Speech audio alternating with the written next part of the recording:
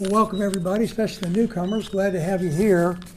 Dr. Rick Petronella is no stranger to this ministry and to Thayer and I. We have known Rick personally and professionally for many years. He has spoken here for many years. He is very credentialed. I'm not going to read to you his full bio because we'd be here all night, but just a little bit about Rick. He is the clinical director of Choice Treatment Program. He's got a doctorate in philosophy of psychology at the University of California, postgraduate studies in organizational developmental psychology. He's got a doctorate of religious education. He's got a master's of science psychology, and it goes on and on and on. Rick currently is the founder of Compass Consulting and Affiliates and Choice's treatment program in Sandy Springs, where he serves as a clinical director, clinical supervisor, and he's also in private practice. He is going to speak tonight about how to improve emotional connection with your addicted loved ones. So I'm going to pray for Rick, and then Rick, I'm going to invite you up to the table. Heavenly Father, we just thank you, Lord, for Rick and his beautiful wife and for the experiences that you've given him both professionally and personally. And God, how he's using those experiences to help other people. We just pray tonight that you will speak through Rick in a mighty way, and his words will be your words, Father. He'll be emptied of himself and filled with the Holy Spirit. Father, we pray that we will leave here educated and encouraged, Lord. We just look forward to what Rick's got to say, and we ask all these things in Jesus' precious name. Amen. Good evening, everyone. Did everybody get a handout?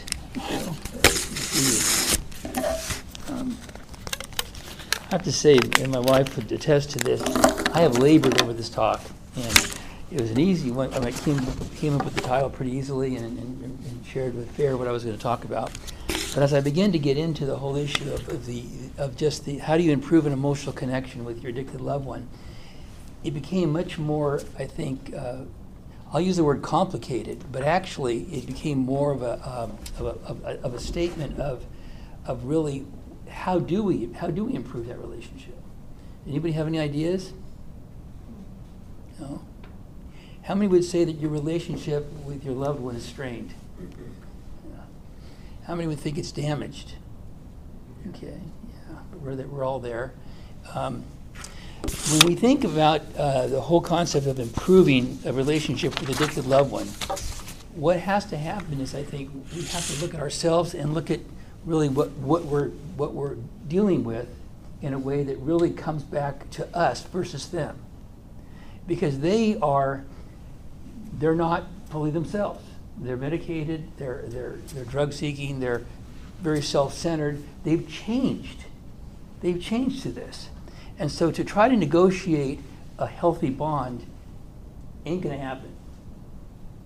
And so what we have to look at is how can we ourselves adjust to what's happening in a way that we can preserve who we are, and understanding the necessity of really staying at our best, knowing that we have a tornado in front of us every time they walk in the room.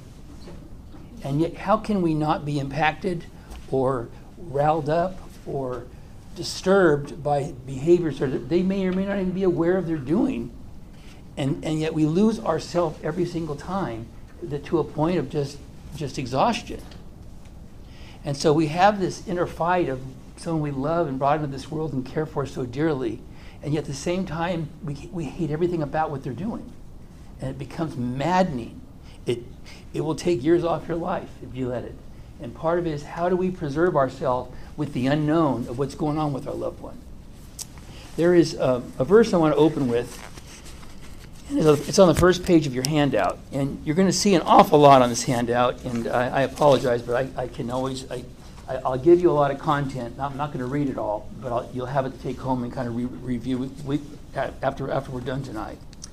This is a verse in James chapter 1. The testing of our faith. Count it all joy, my brothers, when you meet trials of various kinds, for you know that the testing of your faith produces steadfastness. Let steadfastness have its full effect, that you may be perfect and complete, lacking in nothing. If any of you lacks wisdom, let him ask God, who gives generously to all without reproach, and it will be given him. But let him ask in faith, with no doubting, for the one who doubts is like the wave of the sea, that is driven and tossed by the wind. But that person must not suppose that he will receive anything from the Lord. He is a double-minded man and unstable in all his ways. Blessed is the man who remains steadfast under trial. For when he has stood the test, he will receive a crown of life, which God has promised to those who love him. Know this, my beloved brothers, let every person be quick to hear, slow to speak, slow to anger, for the anger of man does not produce the righteousness of God. Now the part that becomes at times conflicting when I read this at times is if we don't have faith, we become almost a double-minded man. When we don't have faith, we can't expect God to answer our prayers. But really, even faith is a gift from God. We have to pray for the gift of faith. There's a story in the scripture in Mark chapter 9, verses 14 through 29, where this father brought his son that was demon-possessed to the disciples to pray for him. And they prayed and prayed, and nothing happened. This guy's having all kinds of just convulsions and contortions and screaming and yelling and just out of control. And then the guy basically said to the disciples, I'm done with you. I'm going to go ask the head man. And he went and asked Jesus, Jesus, will you pray for him? And Jesus said, do you believe I can heal your son? And he paused. He said, Lord, I believe, but help my unbelief. And by nature of that very act, the Lord healed his son. And it's a beautiful story of a man that was really out of control for many times. To me, it personifies those of us that have grown up with a loved one that's addicted. They have tantrums, they scream and yell, their lives are threatened. This guy's thrown himself in fires, he throws himself in water to drown, and it's the demonic influences inside of him that this poor father's tormented by. And so when you begin to look at the dynamic of that and you look at that story, here's a man that's spent, that's wore out, that's exhausted, that's beside himself. And through that whole story, he goes to the Lord because the disciples did not cut it. And then the disciples scratch their head and say, how did you do this, Lord? How come it worked for you and not us? And the Lord paused and said, there are times it requires prayer and fasting. And there's elements of intensity and involvement that often have to go above and beyond what we're normally used to doing. Now, in the prayer and fasting, it becomes a determination in our heart to truly deny ourselves, that God himself would be glorified through the experience. It's hard to be proud and hungry. Doesn't work real well. But at the same time, it sends a message to the Lord of how desperate we are to hear from him, how desperate we are to connect with him. And in that context, when we share the story, again, I would say this is a good parallel to many of our wayward children that have struggled and struggled and struggled, and so much what they've taken out of us in that same context. So when I ask the question, how do we improve the emotional connection? The primary thought we have to keep in mind is, where are we at in that relationship? What has it done to us? How much has it taken out of us? Are we at such a point of helplessness and hopelessness and despair, or even frustration, that we become apathetic or indifferent? We have been through the ringer. We have been wore out. And the situation continues and continues and continues and continues. And we are just at a point of complete helplessness. So when we look at the process of what that means, how do we improve the connection? We first have to become aware of we have to make a choice. You can't ask your addicted loved one to make a choice. You can't ask them. There's no reason to ask them. But what can we do about it, knowing that they're not going to cooperate? We have to begin to assess really where we are and being honest with that. If we have anger, if we have resentment, if we have extreme just unforgiveness in our heart for what they've done, which is absolutely understandable, we have to examine ourselves and get ourselves to a better place before we really begin to engage to see if we can improve the relationship. And that often is a divine intervention. It's not easy because you're not getting back anything. All you are is giving, giving, giving, giving, and not seeing any kind of change. And it becomes so hard to manage. So part of it is we have to look at ourselves and begin to make a choice. We can't let the addicted loved one dictate our lives. We can't allow that situation to feel impossible. We have to learn to find a way through this and stay proactive, stay empowered, stay encouraged, but most importantly, find a peace in this that often is the last place you've imagined it to be found. Because in the midst of the storm, in the midst of the fiery furnace, God is there. And it's hard to even imagine him when there's such a disaster going on in our lives. But he is there. He's right there. And all we have to sometimes do is quiet ourselves and call upon him and know that he would answer in ways that at times we don't tend to believe it'll happen, especially how we're feeling. But according to Scripture, he's made promises. And his promises, he's not man to lie, nor the son of man to repent. His promises are yea and amen. So understanding that is, what can we do to begin to make a shift here? Instead of carrying resentments and the hardships, instead of just being defensive, how can we be proactive? So the more we look at this, I think it involves us to become, as gut-wrenching as it might be, that we have to be intentional with our days and our actions. And we have to look at a world of possibilities that may have always been there, that maybe now we're ready to see how to apply them, right? You know, we're moving forward rather than staying stuck in a situation to get our loved one to a better place. What does that look like? It looks like boundaries, it looks like limits, it looks like self-awareness. So what stage would you say your addicted loved one is at? Now, those of you that are familiar with the trans-theoretical model, it talks about pre-contemplation, contemplation. It talks about the preparation, action, and maintenance. And it deals with, when you talk about pre-contemplation, like what state is our loved one, our addicted loved one at? Are they at a state, pre-contemplation, that would say, there's nothing wrong, life's fine, I'm not causing you any problems, and I'm in a good place, I don't need help, it's working? Or are they toward a place of more of a contemplation? Contemplation is where they're thinking about, well, maybe I do need some help, maybe this is not real right, but I'm not yet ready to not stop using. I see there's things here, and all of a sudden mom and dad are pointing things out, or others are pointing things out that I'm not myself. But don't you dare bring them up to me, because I'm not ready to stop, but I kind of see there could be a problem coming. So that's kind of up to a 30-day process that they're thinking through this. What begins to happen at that point is, we'll talk about this more later, is they become almost, they become ambivalent, that they don't want to make the changes, and yet they know they need to. They're mostly afraid that if you all go to them and say, we got to talk, this is not working, you are not yourself, and we need to discuss your behavior and the substance abuse, it's just not working for us. They fear that, because they fear it, and I have talked to literally thousands of addicts in the work that I do, and I can say that very liberally, that they are afraid that if they're called out, they're going to have to stop a lifestyle that's worked for them. They found a way to have peace. They found a way to feel confident. They found a way to fit. And it's a world, though it's an illusion, it's a world that they've adapted to, that they're threatened would be taken away. And there's many variables here. It's not just the high, it's the provision of what this has done to give them coping skills, though they think they're doing better with it, which they're not. But the fact that you call them out, they're afraid that their world will change by you calling them out, so they get angry with you. And they push back so quickly that you kind of pull back not knowing how to handle that, and they're glad that you stopped asking.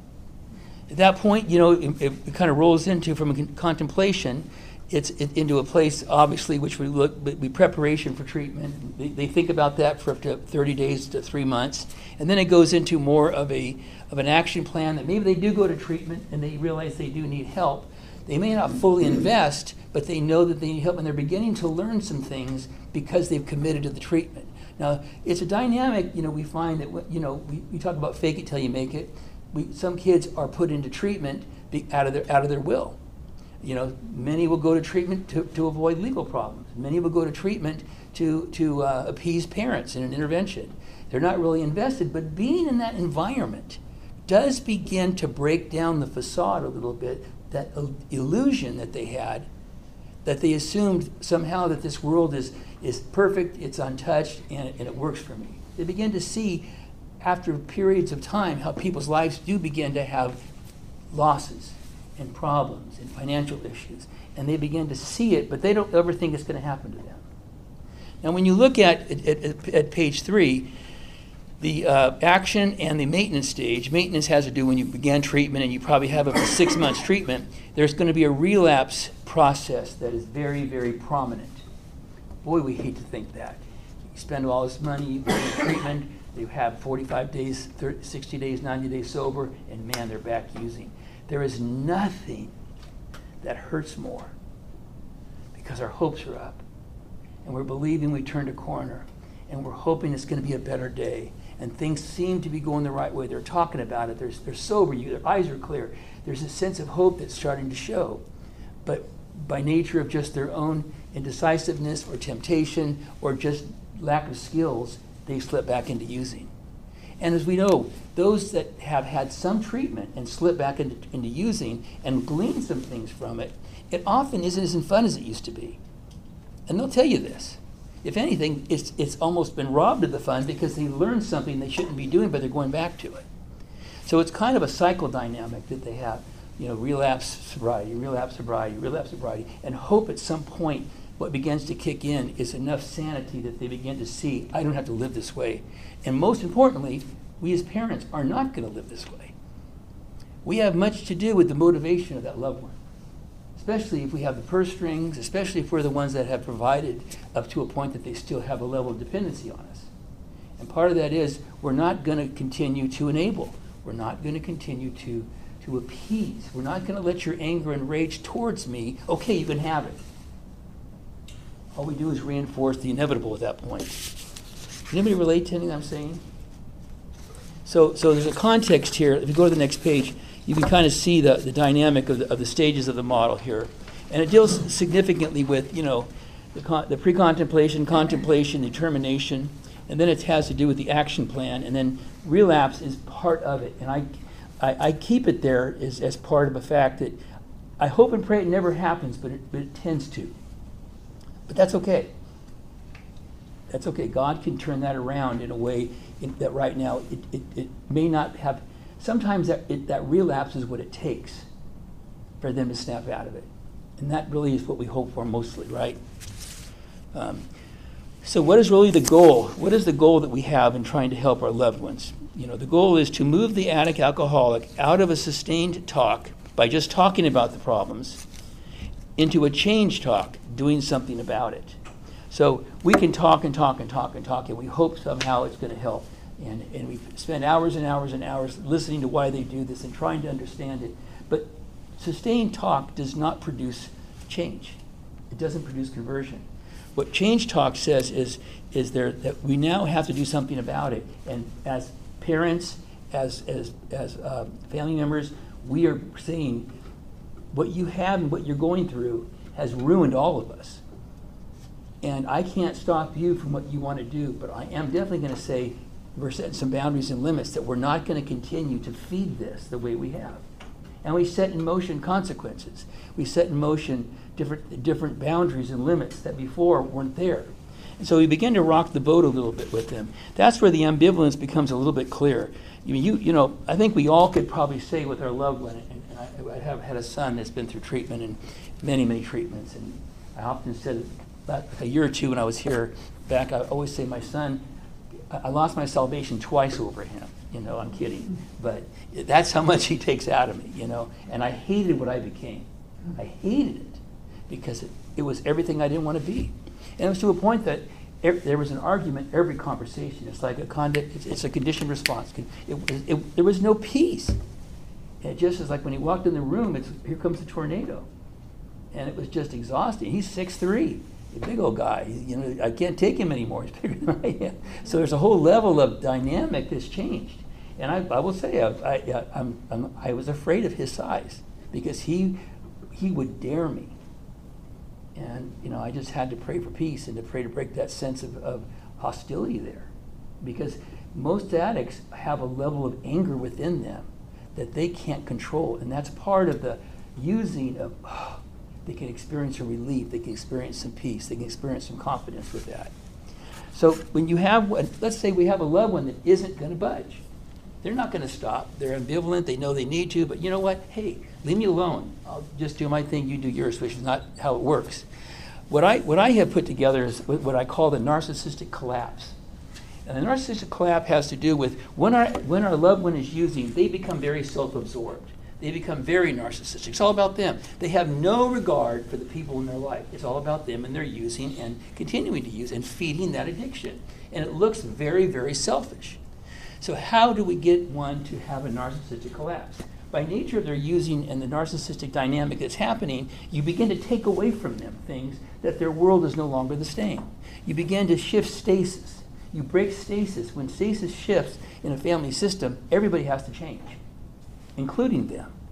Now, there's still dynamics that they have, they need us. They'll never say they do, but clearly they do. And so when they begin to realize that you're no longer going to allow certain behaviors coming in and out when you want to, stealing from us, all the things that they're doing, you begin to put consequences in place, they begin to realize that they're no longer able to maintain this ideal environment that's been created. Their ego begins to break, and they begin to realize, oh my gosh, they're not playing the game anymore. They're not doing what they used to do. And it does create a fear. That fear often will look like anger, and they will rage at you, and they will throw things, and they will storm out of the house, and they will threaten to take their lives because they're so angry that you're going to change a system that was working for them. As a parent, it is so hard to watch this. It'll kill you, and most of you know what I'm talking about. But there's a point you have to just hold your line and prayerfully ask God for strength and peace, because when they begin to realize they're not changing, this isn't going to go the way I thought it is, all of a sudden there's a weakening in their perspective. And they do begin to become a little less confident and a little less full of themselves in ways that mom and dad would never stop helping. Mom and dad love me too much, blah, blah, blah. But then they begin to realize they're not showing the level of love. They're not showing the level of grace. They're not continuing to give like they used to. They're doing what they said they were going to do, and they're not helping. That's when you begin to break down the foundation of the narcissistic dynamic, where all of a sudden their whole perspective begins to shift and change. And it's actually a very good thing when it happens. It's just something that, the world that they once knew, they no longer have control over it. So in understanding that, it's now a matter of, can we hold the line? Can we stay strong enough to realize, as much as it kills us to see this happening, we have to hold the line?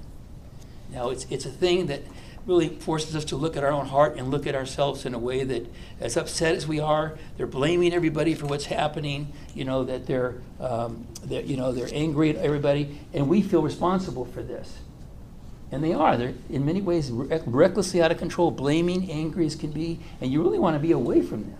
Yet at the same time, you don't want them to do that, and wouldn't it be easier just to give them the money? Well, how many have done that and regretted it later? Right? So we know that doesn't actually always work. But I think what has to begin to happen is that level of comfort has to create discomfort. There has to be a place that the change begins to happen, and we don't go back on it just because we're tired of their anger and rage. We have to hold that line until they realize it really is different. Now, who would think to improve a relationship, you set boundaries with that person? Who would have thought that to have a better relationship, you're saying no, you're taking things from them, and you're tired of the game. You're tired of the cycling of addiction. You're tired of the way they treat you. Who would have thought that would improve the relationship? It does, especially as that person experiences sobriety and gets further down the road. Then there's a sense of admiration and appreciation because you put up with so much that they basically doled out at you. And they begin to hear it from people in their groups. They begin to hear it in meetings. They begin to hear it from neighbor friends that said, you treat your parents horrible. I did? Yeah, I guess I did. Now that's the goal. Key is, how long can we hold that position until that happens? As long as it takes. As long as it takes. The loved one has to begin to realize that any attempt to change is on them, not us. They can't assume us to change. And they'll work us, and they'll do what they can, and if we hold them accountable, they're going to do all they can to kind of come down on us and blame us for things. By this point, we are so exhausted. We are so spent. We have lost who we are. We have lost any sense of self. We're just kind of battle weary in kind of just a daze, getting through one day at a time. And so what I find is when we look at patterns of codependency and enabling on the 6th page, let me read a simple definition. This is a composite definition of codependency, and tell me if you can relate to any of this. Simple definition. Codependency is that it is at the heart, it is at its heart a boundary confusion stemming from dependency, seeking approval of others, and people-pleasing, feeling bad or selfish when not giving in to someone else's needing or demanding, rescuing others from their own behaviors or choices, covering for their mistakes, getting caught up in others' drama, financial overspending on others and their mistakes, perpetual nagging and attempts to change someone, enduring the painful behaviors of others, toxic relationships, over-identifying with others' pain and their problem to help hurting, to where helping is hurting. Anybody relate to that? Yeah, I did too. And I thought, wow, that says it well. But what we look at in that is the cost of trying to maintain and manage a relationship with a loved one who's been using takes everything out of you. And we're not even aware of it. We're not even thinking about it. It's just happening. And as it begins to happen more and more, we begin to fall into a suit of survival and adjustment and survival and adjustment, because you never know what you're going to walk into or what's going to walk in the door.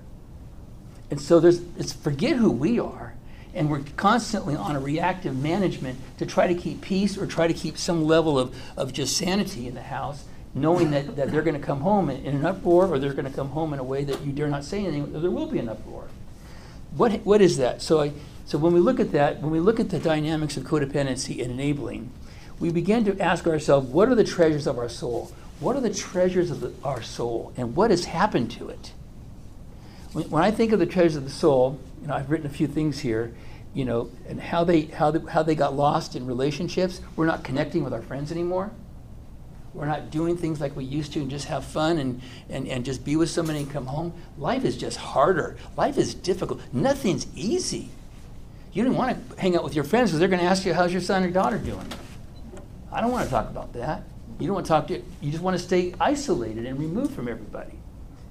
What about our feelings? When's the last time you even asked how you're feeling? And we're able to attend to that in a way that if you're upset, that you can just relax and find peace. We don't even know what it is to feel because we're so much in the world of the other person, we've absolutely lost who we are. What about attitudes and behaviors? We tend to almost deteriorate from a level of sophistication and functioning into a much more primitive, reactive person, to the point we don't like ourselves. We just don't like anyone or anything because life sucks right now, and we don't even know what we can do about it.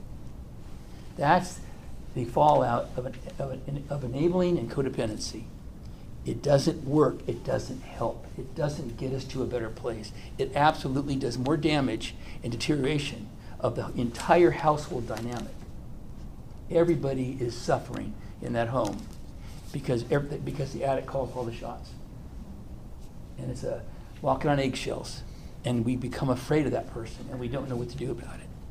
The truth is, we do have all the power, and we do have the ability to make choices to do something that this can be intercepted, and this can be broken. When we talk about empathy and compassion, when you think about your loved one, empathy takes on the pain of another person. Compassion is to care but not carry the pain. I like that. We can empathize for the hurt of our loved one, but that doesn't help. It doesn't help. If we have compassion, we're empowered to do something about it. Empathy paralyzes us and keeps us in a dependency state, really weakened and powerless. Compassion, we see what's there. It's like Jesus was moved with compassion when he saw his people, and he activated a plan and took care of them in ways on the need. If he had empathy, he wouldn't have done anything. Think about that. Compassion is empowering. Empathy is an emotional place of taking that on, but it doesn't bring any benefit.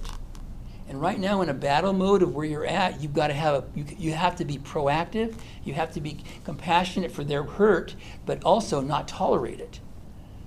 Because the vortex will suck you in so fast, you'll be back where you were and have no idea what happened.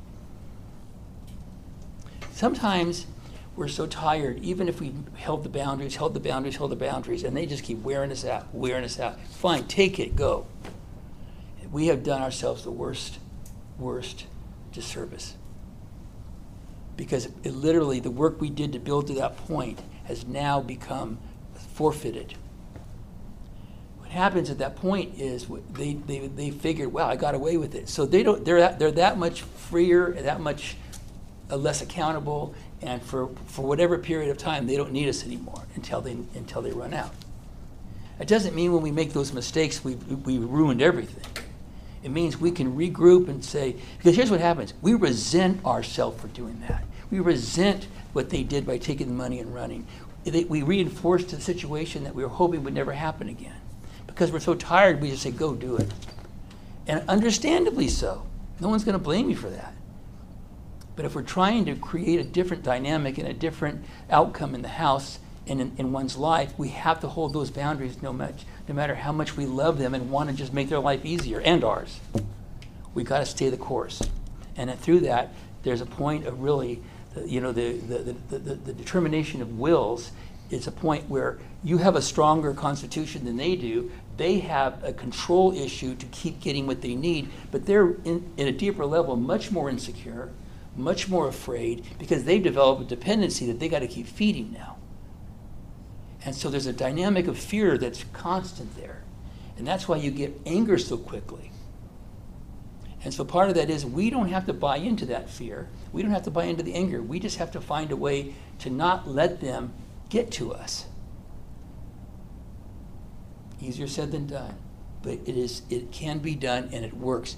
It is by far one of the greatest outcomes when you begin to study different styles of relating with an addict. When you cut them off and don't continue to feed the source, there is a breakdown there that begins to happen, because they're no longer able to sustain what they wanted and what they felt, and they realize now you mean business. And it actually causes a higher regard of respect for you from that child. Believe it or not. You won't hear that for a while. They'll cuss you upside, one side down the other. But there's something that they see different that they know you're doing. And they'll tell you down the road, but they're not going to tell you that moment.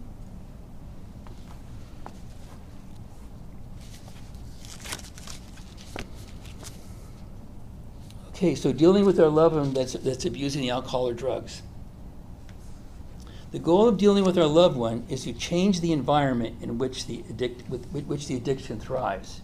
So in other words, the environment is, by point of maybe the way things were happening have to begin to be changed up. We just have to change up. I had one family, I remember, they actually he went away on this binge with a couple friends, and mom and dad basically said, we're going to change the house. We're going to change the house around. The entire living room and all new furniture, they had it carpeted, and he came back and didn't even realize what had happened.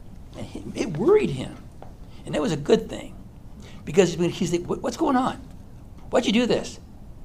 Where's the couch? What happened to the carpet? What are you doing? That was insecure. Their world began to change. And yet you just stay strong and smiling, and you don't have to explain anything. But you can become firm, but loving and strong and committed.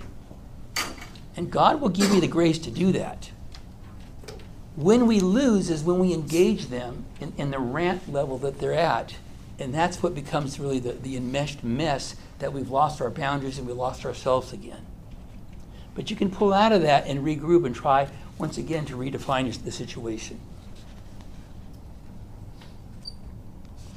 We're going to move on. There's enough there. There's a lot there, but you can come back and read that on your own. Page 7.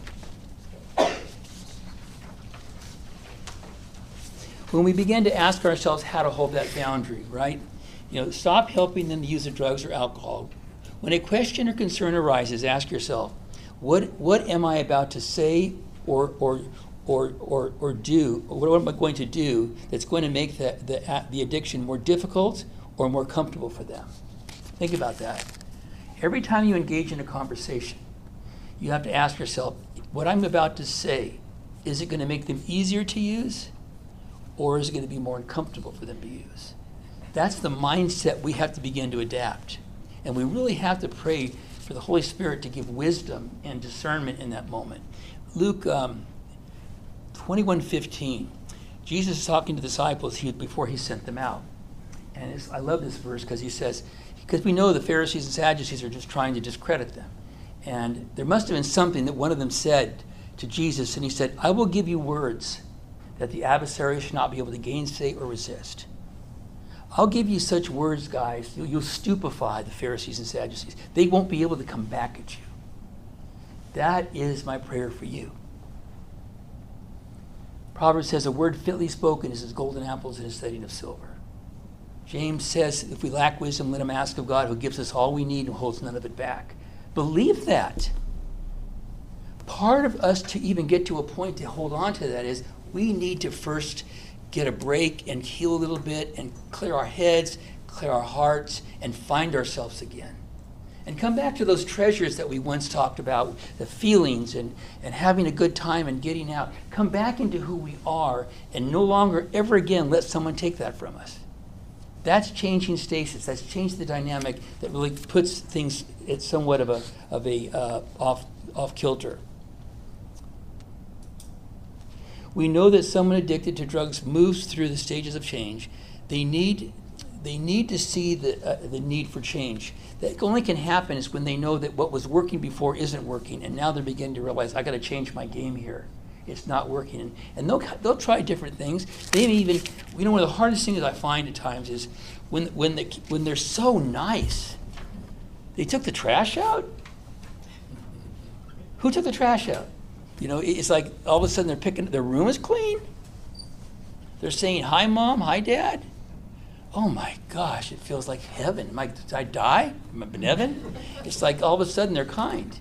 And we really hold on to that, wanting so much to believe God's honored this and there's a miracle underway. And sometimes I think they tried it, but they can't sustain it because they have no capacity of coping skills to manage that. And then they'll go back to using again. Or they want something. They want some. Hold your wallet, guys. Hide the purse. Because they're not going to ask others to take it. If they know if the answer's been no, of course. One way or the other.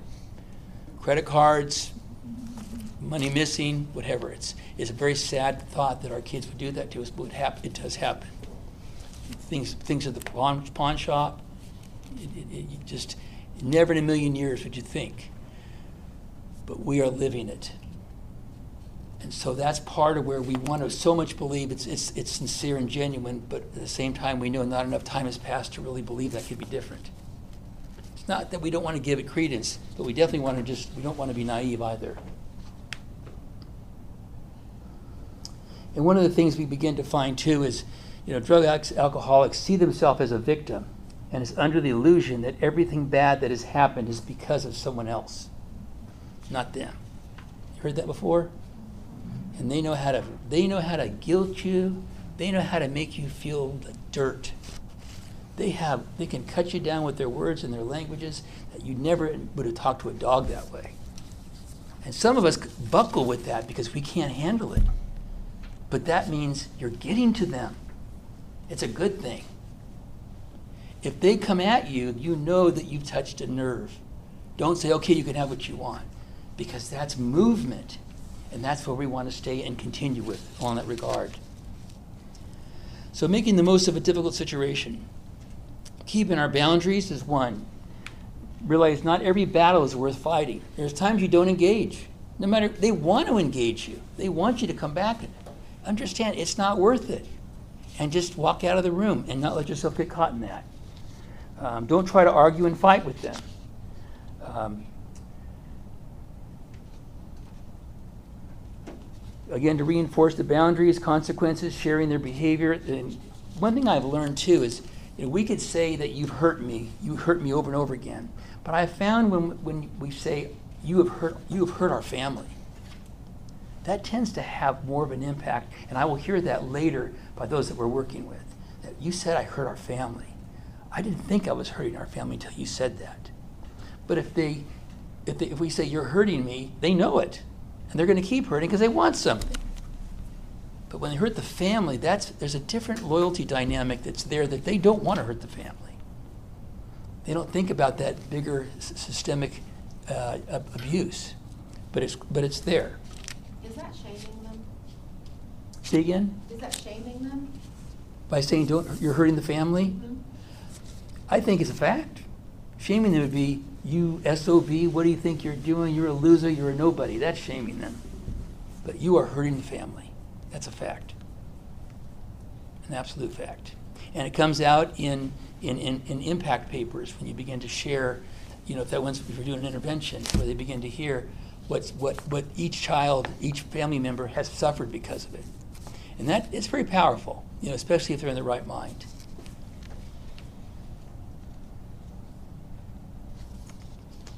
Let's go down to where we have number 4 here, to open up the different ways of addressing them. Tough love, consequences, sharing how their behavior hurts the family. There is a process, you've probably heard of the drama triangle. The drama triangle has with it, you have it there on the next page, on page 8 of the top. I'm okay, you're okay. I'm not okay, you're not okay. I'm not okay, you're okay. And then I'm okay, you're okay. When we look at this, when you look at the red, you see the words, persecutor, victim, rescuer. The persecutor will attack. And what does that look like? As a parent, you become so enraged at times on how that child treats us, you do attack them. And you do want to cut them off at the knees with your words. And you're so tired of them hurting your wife or hurting your husband or hurting the kids that you just flesh out. And that becomes something that later we regret doing. When we do regret it, we then regress back into oftentimes the rescuer. So then we become an enabler because we're so sorry we hurt them so badly that we give them what they wanted because we feel bad because we yelled at them. Crazy, but we do it. What about the victim?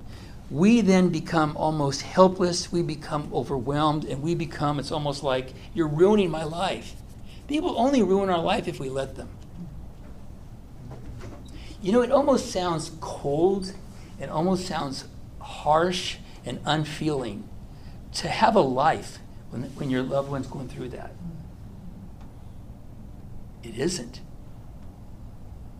As long as they can make everybody miserable and keep the stasis going in misery, they got everybody where they want them.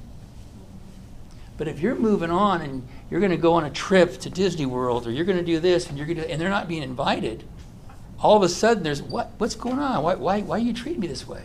There was one case I'm working on now that's actually over in Houston, and this woman's been using, and the parents won't go over to visit her because she's using. So these parents went to the other daughter's house in California, and she's found out that they went there. She was livid, and she called me because I'm doing the family work, angry. How could they go? How could they abandon me? And she won't hear the fact it's her own fault how she treats them. And all the parents are doing is trying to enjoy the grandkids. But they have to see that life goes on, and that stirs something in them that they don't like. That's good. We don't want them to like certain things. So now in the context of their discomfort, change can begin to happen. So when you look at the triangle, basically, if it's persecutor, if it's victim, if it's rescuer, that's what we become in a place when we're not keeping our boundaries, when we're not holding our own. When we fall back into a place of being helpless and frustrated and powerless and overwhelmed. That's the ugly side of us that we let begin to percolate to the top. But if we can keep our boundaries and understand what's going on, we can actually say, you treat me so poorly, but I'm okay. I am okay. I'm going to be fine. And you know what? You're going to be fine too. You're going to become the son or daughter that I know you can be. That blows them away because you're not engaging at the level of chaos, craziness, and dysfunction that they would expect. For you to come to a point to say, I'm okay, I'm a child of God, God loves me, This is a trial. He's going to give me what I need to get through this, and he will too give it to you if you're willing to ask for it. That's not what they want to hear. But it keeps you in that white zone that you see them okay and you see yourself okay. If you go into I'm not okay, you're not okay, it's just Katie by the door, everything just blows up. And so ask yourself, it's, in the past I would ask people, where do you see yourself parking the most? Persecutor, victim, or rescuer? You don't have to answer that, but you kind of wonder, right? Okay, what about the tips for surviving here with an addict? Number one, we have to come face to face with the reality. Learning how to deal with the reality is the most important first step in surviving when you love an addicted person. Although it may seem easier to ignore and minimize what's going on, or where you can continue to believe that things are going to get better. Things will not get better just because we want them to. Accept the parts of your life that may be out of control as a result of loving someone who's engaging in addictive behavior. Going back to the trauma triangle. You may be feeling a constant gnawing, worrying that you live with every day. You may find yourself being asked for money often, feeling guilty if you say no. Perhaps you're watching everything you say and do in order to keep peace in your home and not make the addict angry. Or you may be asked to do favors for the addict on a constant basis, such as watching their kids or doing errands for them, and you may not know how to say no. Borrowing the car is another one. We could build a big list if we wanted to. Discover how to love them in a healthy way. There's an effective way to deal with the addicted person in our life, just as there are ways that are only ineffective but also be dangerous. Learning to distinguish between them can save you a lot of time and also produce much healthier results for you and your addicted loved one. An example of that would be learning how to set the boundaries and appropriate boundaries and the important skills needed. We need to explore reasons why you have the problem doing that, and then learn some assertive techniques that will help you say yes when you mean yes and no when you mean no. There's a context I'm beginning to share here that we now have to ask ourselves why we keep doing it. Why do we keep doing it? And I will say, many of us are addicted to enabling. Many of us like being needed. Many of us do it because we don't want to hear the yelling and screaming anymore. But that becomes our problem, not theirs. It's not their problem if we're continuing to enable and continuing to do for them. For whatever reason, it's our problem because we're not drawing the line and letting them feel the reality of things not as available to them. The only person we have control over is ourselves. We do not have control over anything that the addicted person does. Many people choose to not believe this, but that it doesn't make it less true. Once you can really grasp the reality of this and live by it, your life will become much easier. I have here the serenity prayer, right? It's a sense of, God, grant me the peace to accept what I can't change, the courage to change what I can, and the wisdom to know the difference. When we talk about emotional intelligence, the highest level of emotional intelligence is self-awareness. Self-awareness goes back to the codependent enabling part. Are we aware that we're falling back into regressed behaviors, pathological behaviors, because we have a need to be liked, we have a need to be needed, we have a need to just make them happy with us? That's sick. And we have to call ourselves out for that. Even in the moment it's a short-term temporal relief, it reinforces the pathology and it's harder to break the cycles after that. When we talk about the highest level of emotional maturity, the highest level of emotional maturity is detachment. Detachment. Where you can see something going on and recognize it's wrong and it isn't right, and not have it rob you of your joy, not have it rob you of who you are. It's a very significant point. There's 6 stages to this, but the final one is detachment. From a point of emotional intelligence, it's self-awareness. Detachment and self-awareness. That should be our mantra. We don't have to get caught into it. We can still love them and care for them, but not enable them.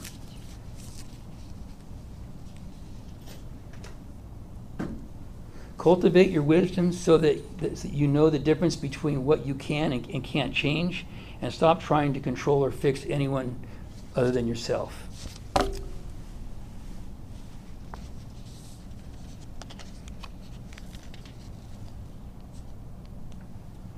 Stop blaming the other person, become willing to look at ourselves, How much of this is really my fault?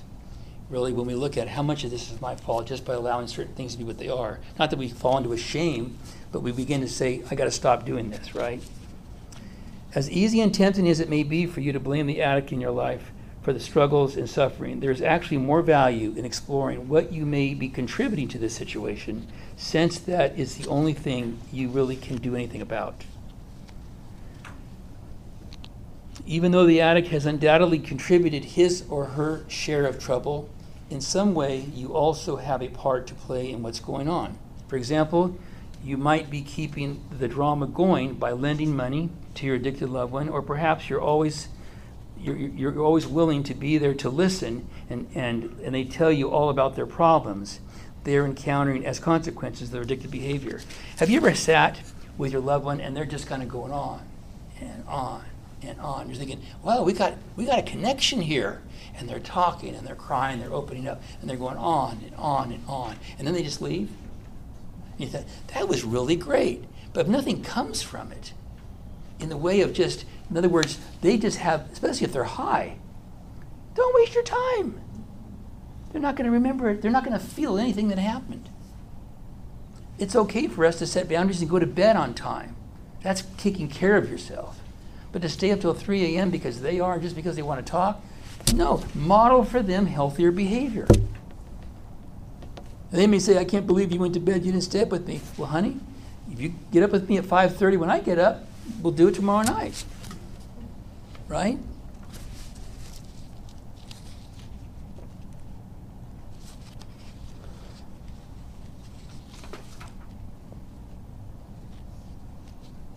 Okay, I'm going to go down here to the bottom, number 5 here. Just like most people, you might think that you need to help your addict loved one. You fear that if you don't provide help, they will end up in a worse predicament. And I think every one of us fear if we don't keep helping, they're going to die. It's a horrible feeling. But I guarantee you, the more you keep helping them, they're going to die. The more you keep enabling, they're going to die. I can't tell you how many parents who've given money to their loved one and they went out and bought something and they didn't come home, they died, overdose. Don't think by feeding them continually what they need that you're going to keep them alive. All the research will show it doesn't work. What begins to work is when their life is rocked and they don't have the availability of resources and the things that made their life so comfortable. That's when things begin to change. They're smarter than you think. And yes, we all have that fear inside, God forbid. But I think at times you'll find we don't know what will always happen, but holding a boundary is really the will of God. Enabling them is not. Is not. And it's hard to get our head around that sometimes. When you help the addicts by giving money, allowing them to stay in your home, buying food for them on a regular basis, driving them places and going back on the healthier boundaries you have already set with them, you're actually engaging in rescuing behavior that are not really helpful. Another term for this kind of unhealthy helping is what we call enabling, which we all know. When you can be as truthful as possible with yourself about your own enabling behaviors, you can begin to make different choices. So part of it is we have to own our issues and really repent from it and do something differently. Because we can't expect different changes if we keep falling right back in the pattern as well. It's easy to blame the addict. They're the one that looks all messed up, but if we're continuing to provide everything they need, there's something wrong with us. Because they're not going to change for that. Don't give in to manipulation. It has been said that the least favorite word an addict is to hear is no. And I think we can amen that. Some of these manipulations include lying, cheating, blaming, raging, guilt-tripping others, as well as becoming depressed or developing other kinds of emotional or physical illnesses. You ever hear your child say, I'm going to kill myself then. I'm just going to kill myself. Now, when you hear that, does that scare you? Let me give you a statistic. When you hear them screaming, I'm going to kill myself, they're probably not going to do it. The ones you worry about are the ones that don't say it, but are very depressed. If they say, I'm going to kill myself, they're trying to push your buttons and get what they want. And and you have to pray for discernment and wisdom with that. We don't completely blow it off, but we definitely keep perspective of it where you can see through it and know what's going on. Does that make sense for you all? It's very important. Those that scream, I'm going to kill myself then, ignore it and walk away. Don't even address it. Oh, you don't care I'm going to kill myself? Don't respond. They want to engage you. They want to keep that dynamic going.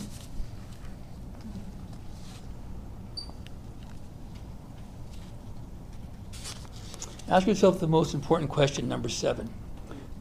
It is important to understand that you might be just as addicted to your enabling behavior as the addict in your life is to his or her manipulation.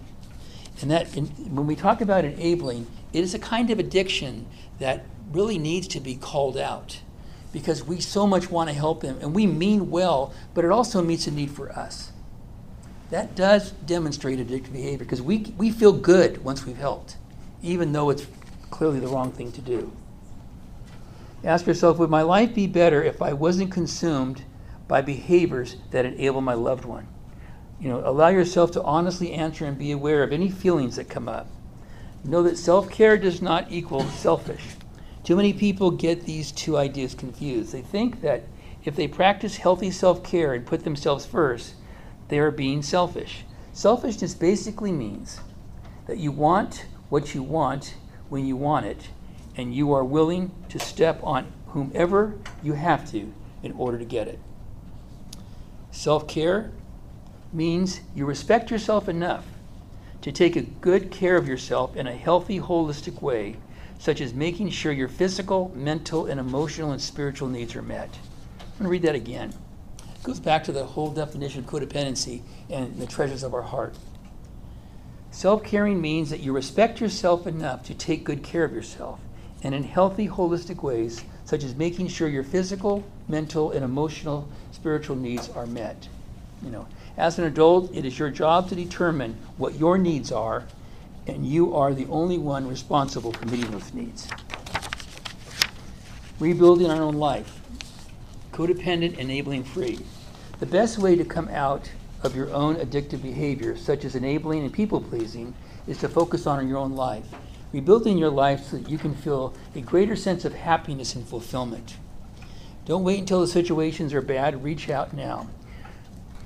When those who love people with any type of addictive behavior finally reach out for help, they have usually been dealing with the situation for a long time. I think we can have an amen there. If you have been waiting to see whether things would get better and they have not, please consider getting help now before things become worse. If the situation is just beginning, it is best for you to get some support as soon as you can so that you don't make the mistakes that could be made, make things more difficult. The key to all this is, I think, it's kind of a paradox because when we talk about improving the relationship, it doesn't sound like improving the relationship, does it? It sounds like we're taking control of the relationship. And we're going to be loving, and we're going to be happy, and we're going to live again. And we hope they're going to join us. But we're not going to get wrapped into the cycle of dysfunction and manipulation and control. But we're going to be okay. Remember that the level of detachment is the highest level of maturity. The level of emotional intelligence is self-awareness. When you feel yourself losing yourself in it, pull back, set the boundaries, pull back and understand what you need to do. Go for a drive. Don't give in to this. See, we have to learn, too, how to break habits. We have habits. Often we call them conditioned responses. When they act a certain way, we're right there. But we are going to do all we can to not let that ever happen again. So, any questions? Any thoughts? I'm curious what your thoughts are when you're not only dealing with someone who has the addiction, but they also have the mental illness, such as my son with bipolar. And Yes. so it's such a fine line because, it's like he's in sober living and I found the facility for him. It's, $1,200 a month. And find out first 30 days, oh, you're not allowed to work. Okay, well, how's that going to get paid? So so you pay. Mm. Then, you know, oh, it's gonna take a while to get a job, well, pay again. Then, you know, here we are now, and then he just had a manic episode, so now he's not working, and so it's like, you know, that fear of, is he gonna get kicked out because he can't pay, he's 19 years old? Or do I say, hey, he's making great progress, he's 6 months clean from going to different places to You here. know, is this like a co-occurring program, dual diagnosis? Agape Okay. recovery. Okay. But, Inner Voyage is the Okay. IOP. I mean, if they know he has that diagnosis, they better work with him if they took him. I mean, they can't. I find too many problems where people get kicked out, Mm-hmm. and it's so wrong, Mm-hmm. so wrong. Yeah. And it's painful. But when you have a mental illness, you do have to handle it a little bit better. But they're still bright, they're still manipulative, they still want what they want. Mm-hmm. So we can still hold the lines and the boundaries. A manic episode obviously can be controlled, hopefully with neuroleptics and keep them in a better place. But the hope would be that there's enough cognitive dynamics going that they know what they need to do to get well. It seems like every time he has to start working, something happens, right? So that's an interesting. Isn't that that's an interesting? interesting So then it's prediction. like, oh, do Yeah. I keep, Yeah. do I, you know? Well, it's that's a like very that's interesting where I point. just don't know Yeah, where to go, yeah. what to do. Well, that's. I mean, if has he worked before? Yeah, I mean, he worked quite a bit before he started, you know, really using. Okay. What's his drug of choice? Marijuana, a little bit of cocaine. Okay. And some drinking. Yeah. He was an athlete all through high school, then Wow. senior year, everything changed. And then he is one of the ones that attempted suicide and kept on saying, oh, I'm just gonna kill myself, I'm just gonna kill myself. And 3 weeks after he started college, attempted suicide. What did he do, if I may ask? He took a bunch of his Vyvanse and tried to cut his wrist. Wow. Was he having a manic episode as well? That would make sense. Mm-hmm. Yeah. Wow. I'm sorry. Yeah. That's devastating. It's been 6 months and he's Yeah. making progress. Yeah. But it's hard because he's young and, you know, Mhm. you're talking about that cut off part, that's the struggle Yeah. for me. He doesn't ask me for anything Huh. at all. Huh. But then I am kind of there to be like, Hmm. I'll Mhm. pay. You know, he's not asking me to pay. Yeah. I'm doing it because I feel like it's the right thing to do. Does he understand why he's in treatment? Oh, yeah. He's actually just a couple weeks ago, I mean, was great. I mean, like on step 9, working on amends, he's got a sponsor, all the Mhm. stuff, you know. Mm. At church, you know, interviewed for a media position here. Hmm. And then here it is 2 weeks later, he's not at church. It's just, Mhm. you're like, oh yeah, he's kind of a mess right now, but we're working with him. Yeah. Yeah. I think part of Debbie's fear, like, and understandably, is like, how is he ever gonna be out there and be able to make it on his own? And she has to feel like she's engaged and enmeshed in that and can't take her own life back. And so Yes. I kinda adopted him stuck. from Russia. So Oh, wow. she's stuck in this place, right? Yes. And it's Yes. very difficult to don't know how to get out of it. You know, I'm just, with a lot of information not known, I think he can come through this, especially if he had a good high school experience up to the time of using. You know, he could come through this. He could have a very normal life, you know, just staying on his meds and regulating his, you know, his sleep patterns and taking care of himself, eating right. He really can. It's hard because you want to save him the pain of a lot of things to get through this, but he's going to have to walk through this. Is where he grows up and becomes a man. You know. You know, the issue of having these manic episodes, it sounds like there's a party that questions if they're real. Well, they are, because my daughters, I have 5 grandkids and 2 older daughters, and he came to the house just recently, and like, well, I told him, hey, your sisters are here, and your nieces and nephews, and so he walked in the door, and he started talking a mile a minute, and I said, hey, Rye, why don't you ask Ashley and Spencer how things are going, and then he was gone, but he's not using, he's staying clean, they said, and everybody loves him, and he's like, So is there a pattern to work in these episodes? The issue of I work? would say yes. I think. Well, because it seems like every time he gets a job and starts it, He can't he maintain it. doesn't want to maintain it, and I don't know if it's just the fact of the commitment of being there and doing something he doesn't want to do, and then an episode. But or he goes to something great happens. lengths. I mean, he like came back and interviewed at Chick-fil-A and literally told them his whole story, got his job back, and then he's like, oh man, it's kind of stupid. Now I got to drive 45 minutes over to just Chick-fil-A. Now he's looking at Home Depot. You know, doesn't want to go back to college. You Yeah. know, So, I don't know. can I ask you like a professional kind of clinical question? Because Sure. I've heard this from, people in the industry before, that young men, maybe even women under 25 or maybe even 30, but I've heard 25, that they get these diagnoses, and a lot of times they'll say, well, we don't really know, we can just say this might be it because he hasn't matured yet, there's addiction, there's things involved, Yeah. it could be depression, it could be, it might be bipolar. I think it might not be just, a conclusive diagnosis. Is that true? Or does these things just kind of, can they grow You out know, of it's- it and mature their way out of it? It's hard to diagnose him sight unseen, but if a psychiatrist is working with him, he must have seen enough evidence to put that on him. You have drug-induced manic episodes, right?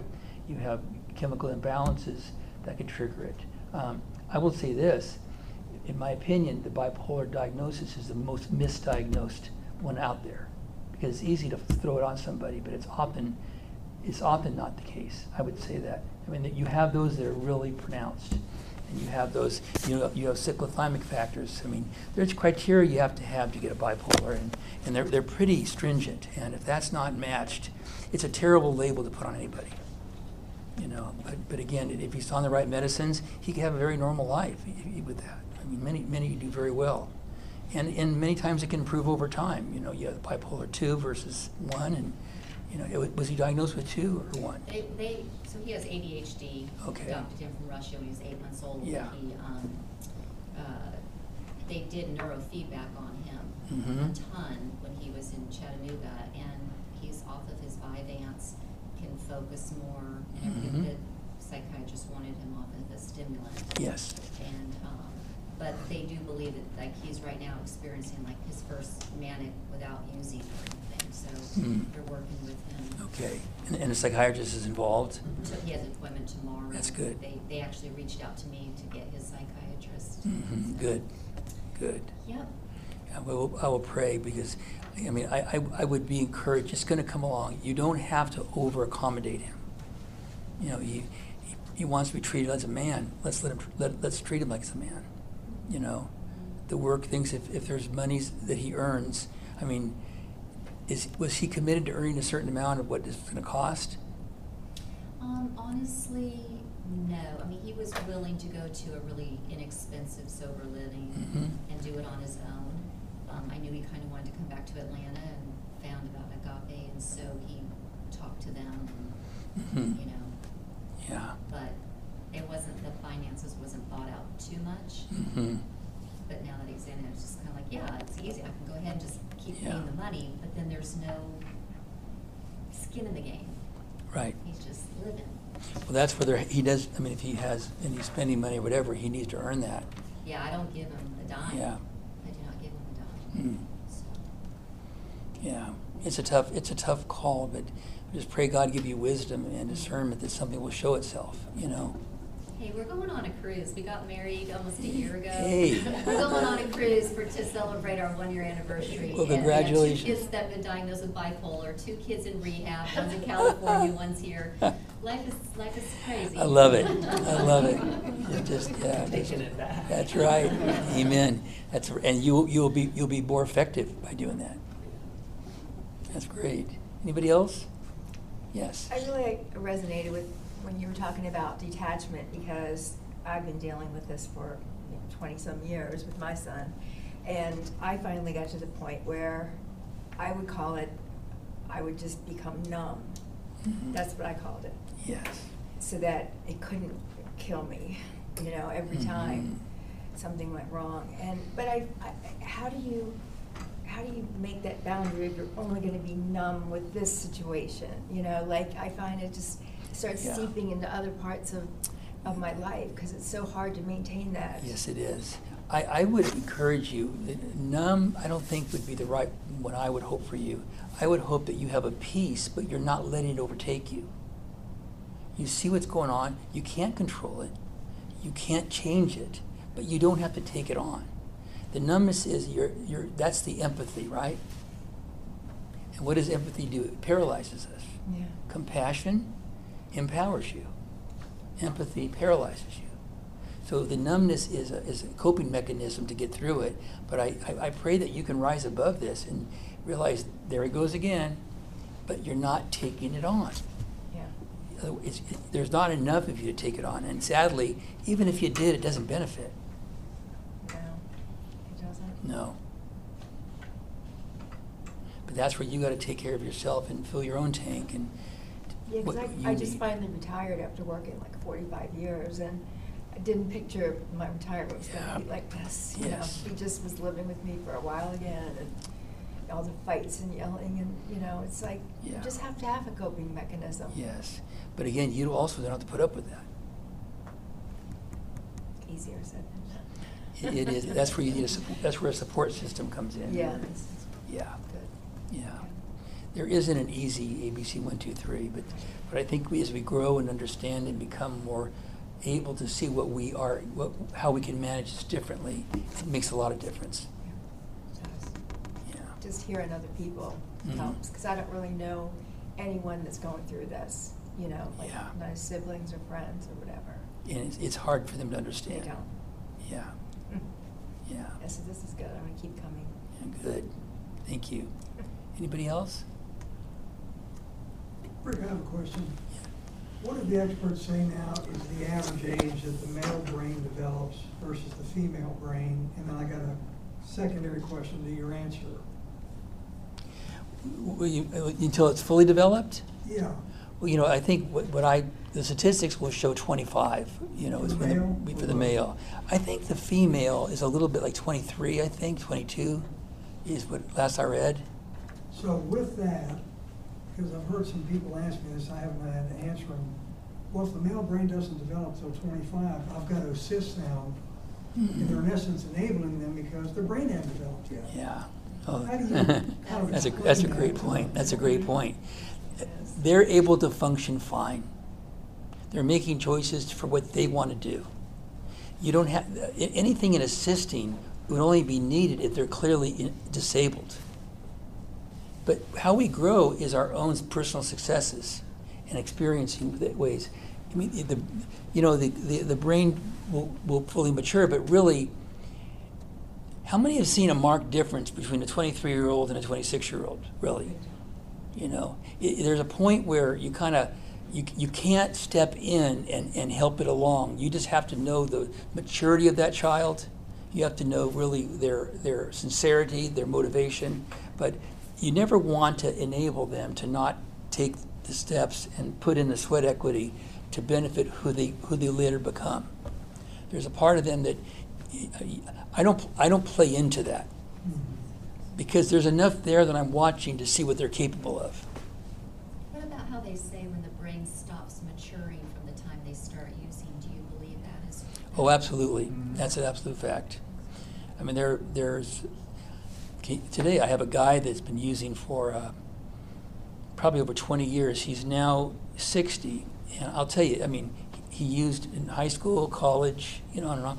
There is times I swear he is 15 years old, and I have to treat him as a 15-year-old, and then pull him back into his age appropriate age.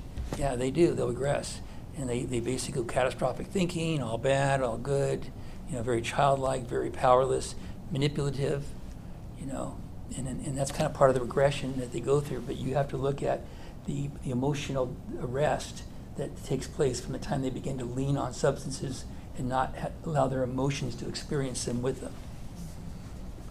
Yeah, very much. I got a question. We've had several parents in our support groups that the parents have set boundaries, and the kids choose not to have any contact with them. Don't call me, I don't want to talk to you anymore. Mm-hmm. And for course, we've kind of said maybe text them here, maybe once a week or something, just I love you, Yes. and thinking about you, or something like that. And then some of them where the parents, the kids have just blocked them, said they can't get in touch with them at all. What do you suggest? And these parents are hurt, they've set the Yeah. boundaries, and their kid won't have anything to do with them anymore. Yeah, they're punishing the parents. Mm-hmm. And so that will run its course, I believe. It will run its course. And you don't want to chase the child down and I'm sorry. I mean, that's what they want. But it hurts the fact they're doing that to us. But if there is a way of connecting regularly, just to say I love you, hope you're doing well, it shows that you're reaching out in any way you can. If you know where they live, send them something or whatever. But it's not something that you have to bend over backwards and apologize for setting boundaries and saying no.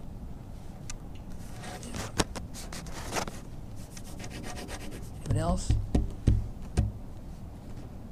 Well, thank you very much, Thank you Rick. guys very much.